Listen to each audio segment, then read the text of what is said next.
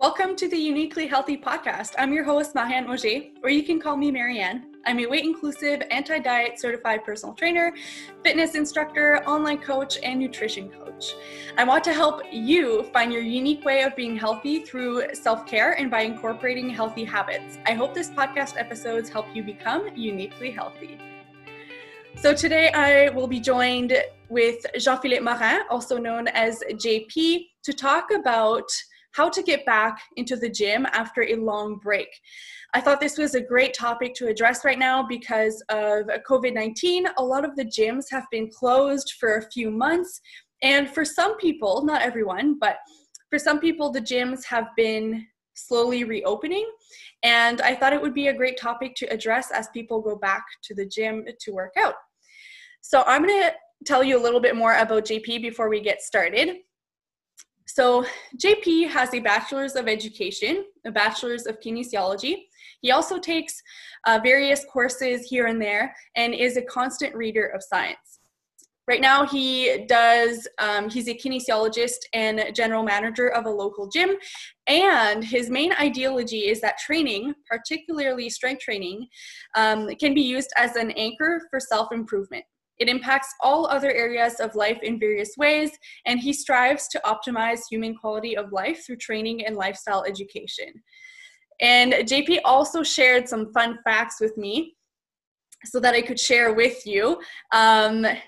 He says a day without strong black coffee is a wasted day. He also says that he was a late bloomer to strength training. He started in his early 20s and he practiced karate as a teenager. And last thing he says, his biggest pet peeve in life are pseudoscience and marketing scams. So I think that really tells us a little bit more about JP and who he is as a person and what he does for a living. He's a great friend of mine, and I know you guys will enjoy this episode. He provided such a lot of really good information. So enjoy the episode.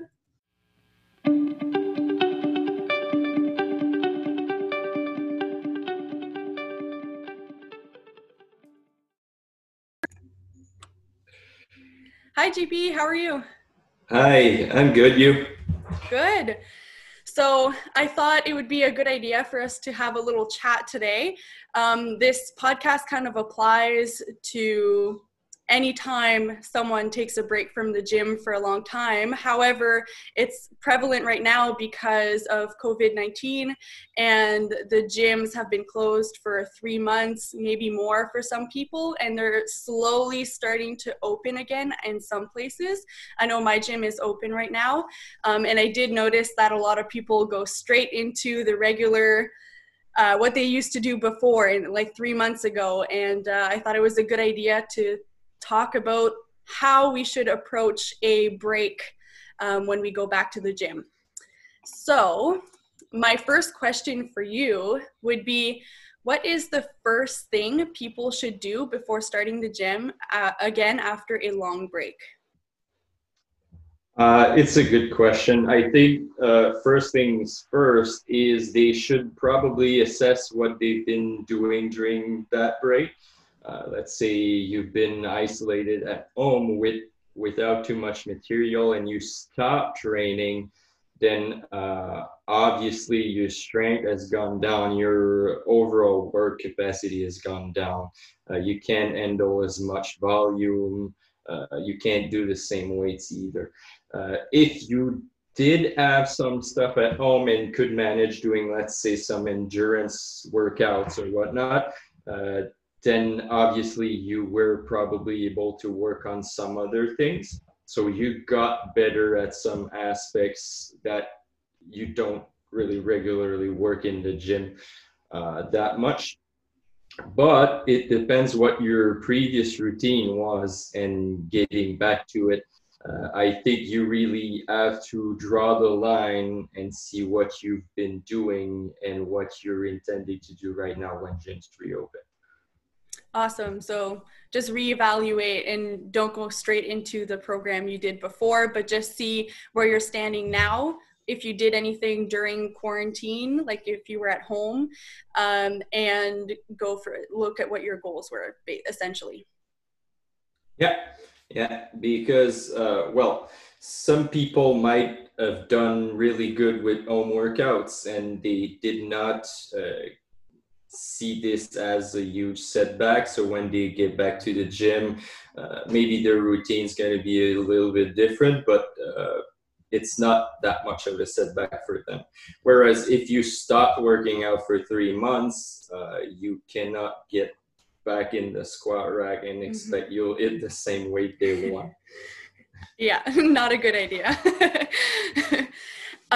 Do you have any actionable steps that people can take when they start training again? Like, is there general recommendations you could give? Yeah, I think one of the first recommendations I'd give is maybe adding some sort of a program that makes sense.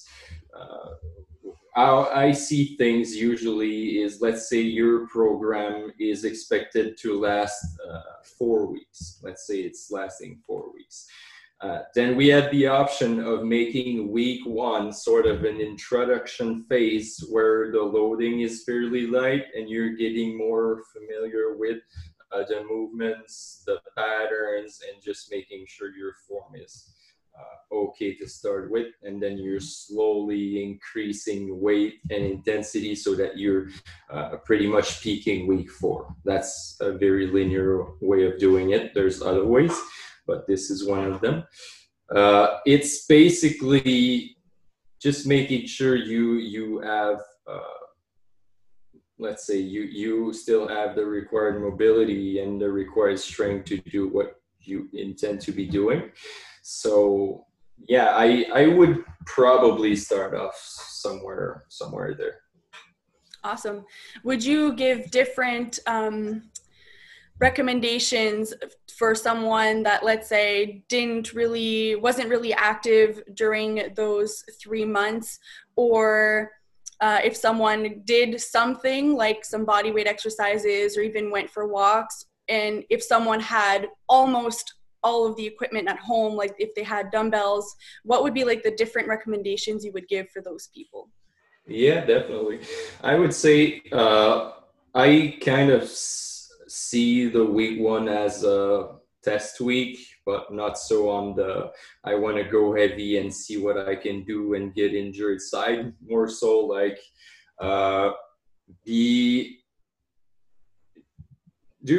keep a progressive approach and go lightly to start with. So let's say you've done nothing and you expect to be back in the gym running, lifting weights and stuff like that.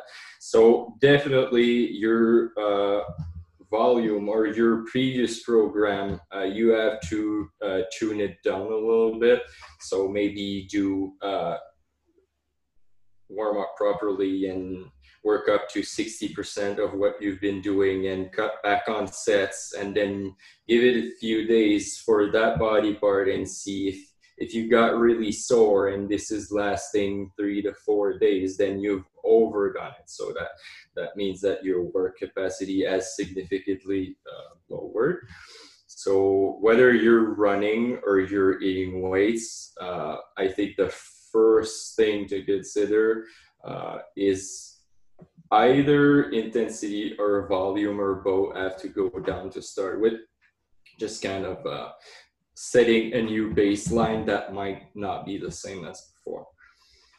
If you've been working out more, then because of specificity, it really depends what you've been doing. So let's say you've been hitting body weight workouts and your strength endurance has gotten a lot better. It does not mean that if week 1 you're trying to hit your 3 rep max on something that it's going to be good. So why is that? First is there's a big clash in intensity. So if you're doing something and you're working up to 20 reps on said exercise, or you're doing 3 reps rather, then it's a really different output from your nervous system.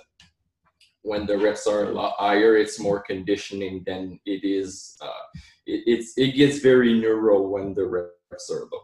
So I would not go from doing a lot of reps to doing very few reps all of a sudden.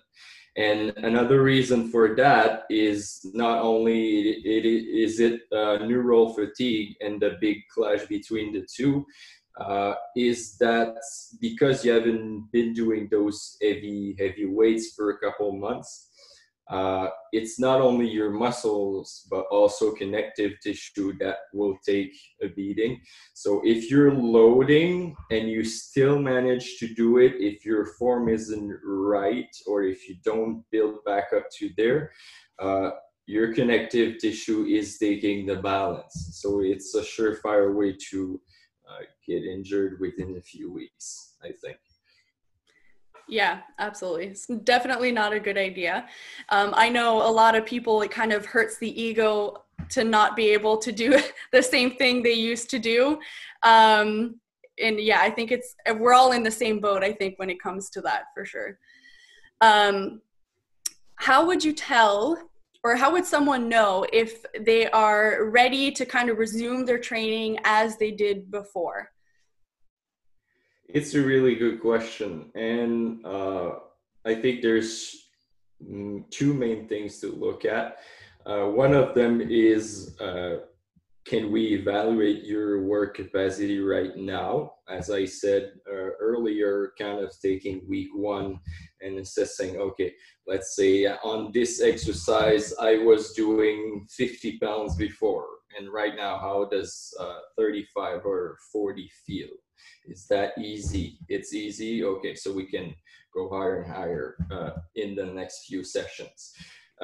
Part two, I think right now, is assessing your stress levels in general, because it speaks volumes to your work and recovery capacity, because in my eyes, at least, you can only your work capacity is dictated by your recovery capacity. So if your stress levels are high because maybe right now it's financial issues, maybe it's still something going on with COVID-19, maybe it's work, maybe it's whatever else that's going on in your life, because training is a stressor and it's going to add up to that.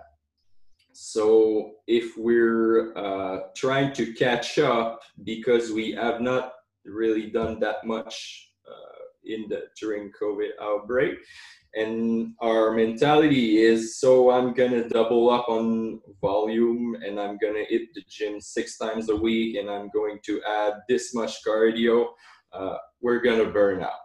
So it's just not going to work. It might work for a week, but then it's obviously going to stop. So take week one slowly and evaluate your work capacity, and see on the daily, on the day-to-day, when you wake up, are you excessively tired? Do you feel like you would possibly be able to hit the gym again? And it's like we're looking at this system where a lot of things are linked together. So your training volume, your life stress in general, and kind of pondering everything that's around it. Yeah, I think that's something that a lot of people don't realize, is that working out is in any way adds some stress to your body, because that's how we adapt. So if you're stressed from everyday life, then that affects you're just adding stress on top of stress, basically. So a lot of people aren't aware of that, and I'm really glad you did mention that. One other thing I wanted to talk about is soreness, because when you go back to the gym after a while, you typically become a little bit more sore than you might have been when you worked out before. So what would you say, is being sore a good thing? And do you want to be sore, basically? Yeah, it's a good question. I think still nowadays, a lot of people will associate soreness with getting a good workout. So let's say you've worked out chest yesterday, today your chest is torn up, you can feel everything burning and hurting. So is that a good thing, really? So EIMD, as we call it, is exercise-induced muscle damage, is caused by a few factors. First one is novelty exercises. So if you're changing your routine, there's a fair chance that week 1 or 2, you're going to get more soreness from adapting to new motor patterns. Second thing is working with exercises that are in the stretched part of the muscle. So to give you an example, if you're doing a chest fly, let's say you're doing a chest fly and you're pausing at the bottom where your pectoral muscle is in the stretch portion, there's a fair chance you'll get more soreness. There's also really overdoing on volume. So if you're doing a lot of volume and your chest is sore for 3-4 days after, then maybe you've been overdoing it.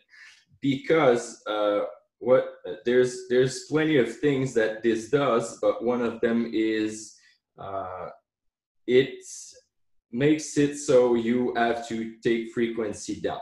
So in the optimal world for muscle building, you'd probably want in natural trainees to hit a muscle maybe every 5 days. So let's say you're doing this split, we're going to take push-pull legs, and with your rest days in between. When you start over, you're doing your push day every 5 days normally. So if you've been hitting your legs really, really hard, and when it's back to leg days, you're still a bit sore, then it's gonna affect what you can do or your performance. So that's one of the issues. The other thing is science says if you have created a ton of muscle damage, it also slows down the rate of replenishing glycogen muscles in your muscles after training. So that could essentially take a day or so, maybe more, maybe 24, 48 hours after your training. But in the papers, they've looked at excessive muscle damage and glycogen replenishment. It's been significantly slowing down. So it slows down your recovery. That's one thing. I think I forgot one other thing, but that's essentially it. All right, sounds good. And you did mention recovery a little bit. What would you recommend for recovery when people go back to the gym? Would you have specific recommendations? Yeah, well, I think for recovery, it's very trendy to think I'm going to add this supplement to my regimen or whatnot, and cross my fingers that it actually helps. So if I've been using tap water, I'm going to use BCAAs and expect that I get recovery benefits. Well, it's sort of magical thinking in the sense that training 45 minutes to an hour on the daily is not really that hard, but if you want to optimize your life or your training in general, it's the other things around it that you have to manage. So the biggest thing that we tend to ignore is managing your sleep. So improving your sleep, if it's poor or just keeping it regular, is one major act to help you build back your training volume or intensity. I would say these days, so sleeping right, looking on the way you're eating, so make sure you're providing enough nutrients. Staying hydrated, because it's going to be summertime also, and being heavily dehydrated is a big decrease in performance. So sleep, hydration, in also, as we mentioned before, keeping your stress as low as possible. Obviously, you're gonna have some stress, but making sure you take part in activities that are helping, that are stress relieving for you. Awesome. And also, I think like when you have your program or your routine, to also make sure you don't like just hammer the same muscles all the time, and have that rest in between is a really good idea. Plus all the things you mentioned, like, you know, making sure you do things to reduce your stress, and all that stuff. So really good. Good. I went through pretty much all my questions. Did you have anything that you would give, like any extra advice that you had in mind that you want to give? Possibly. I would say one of these things is, let's say you're beginner, or maybe even in intermediate or advanced trainees. Now might be a good time to seek out the help of a trainer or someone who does that professionally. And one of the easy or simple reasons for that is, when you get back to the gym or when you work out in general, there's a fair chance that you're either underdoing or overdoing. So just seeking out help, so someone creates a program that's tailored for you, and basically it makes you accountable. So either you were doing too much or too little, it draws the line for you. So yeah, it's also, even for trainers, I mean, I could do my own programming in my head, and sometimes I won't do a lot, and sometimes I'll do a lot more based on how I feel. Or maybe one day I don't feel like training, and I will just hit the few exercises that I like to be doing. Mm-hmm. And obviously, if you have a decent amount of knowledge, it can work, but is it optimal? Maybe not. So having more of a stable routine there might help. Yeah, it really depends on your goals. If training just like generally, like you don't have specific goals, then that's a great thing. But if you have more specific goals, like lifting a certain amount of weight, then having a program can definitely help. But I know not everyone can afford that. So using the tips that you gave throughout the podcast would already be a really good starting point for those who can't get a trainer right now. Yeah, well, hopefully this is of some sort of help for your listeners. It got a little deeper in some aspects, so hopefully people don't lose sight of what's important there. Yeah, absolutely. And is there any way that people can find you on social media or contact you if needed? Yeah, you could. I'm more active on my Facebook page than anything. I still do have Instagram. It's the French name though, so maybe a little harder to find out for your listeners. So on Instagram, JP Morin Kinesiologue. So for JP Morin Kinesiologist. And on Facebook is my full name, so Jean-Philippe Morin Kinesiologue. There's a page there. I usually put up a decent amount of stuff when I can, when I'm not too busy. And nowadays I'm having some fun myth busting, so it's been one of my main focuses. Yeah, I love your live videos doing that. I feel like I'll have to invite you again on the podcast to do some myth busting on our favorite topics to talk about. So I'll make sure to link in the description box all your information so that people can like your Facebook page and follow you on Instagram. You definitely provide a lot of really, really good information. It is in French, but for the most part, I believe. But it's possible with Facebook, I believe you have like the option to do the translation through Facebook. So that's a good idea. And I just want to thank you so much for joining me today on this podcast to talk about this. It was super nice to have you on. All right, my pleasure.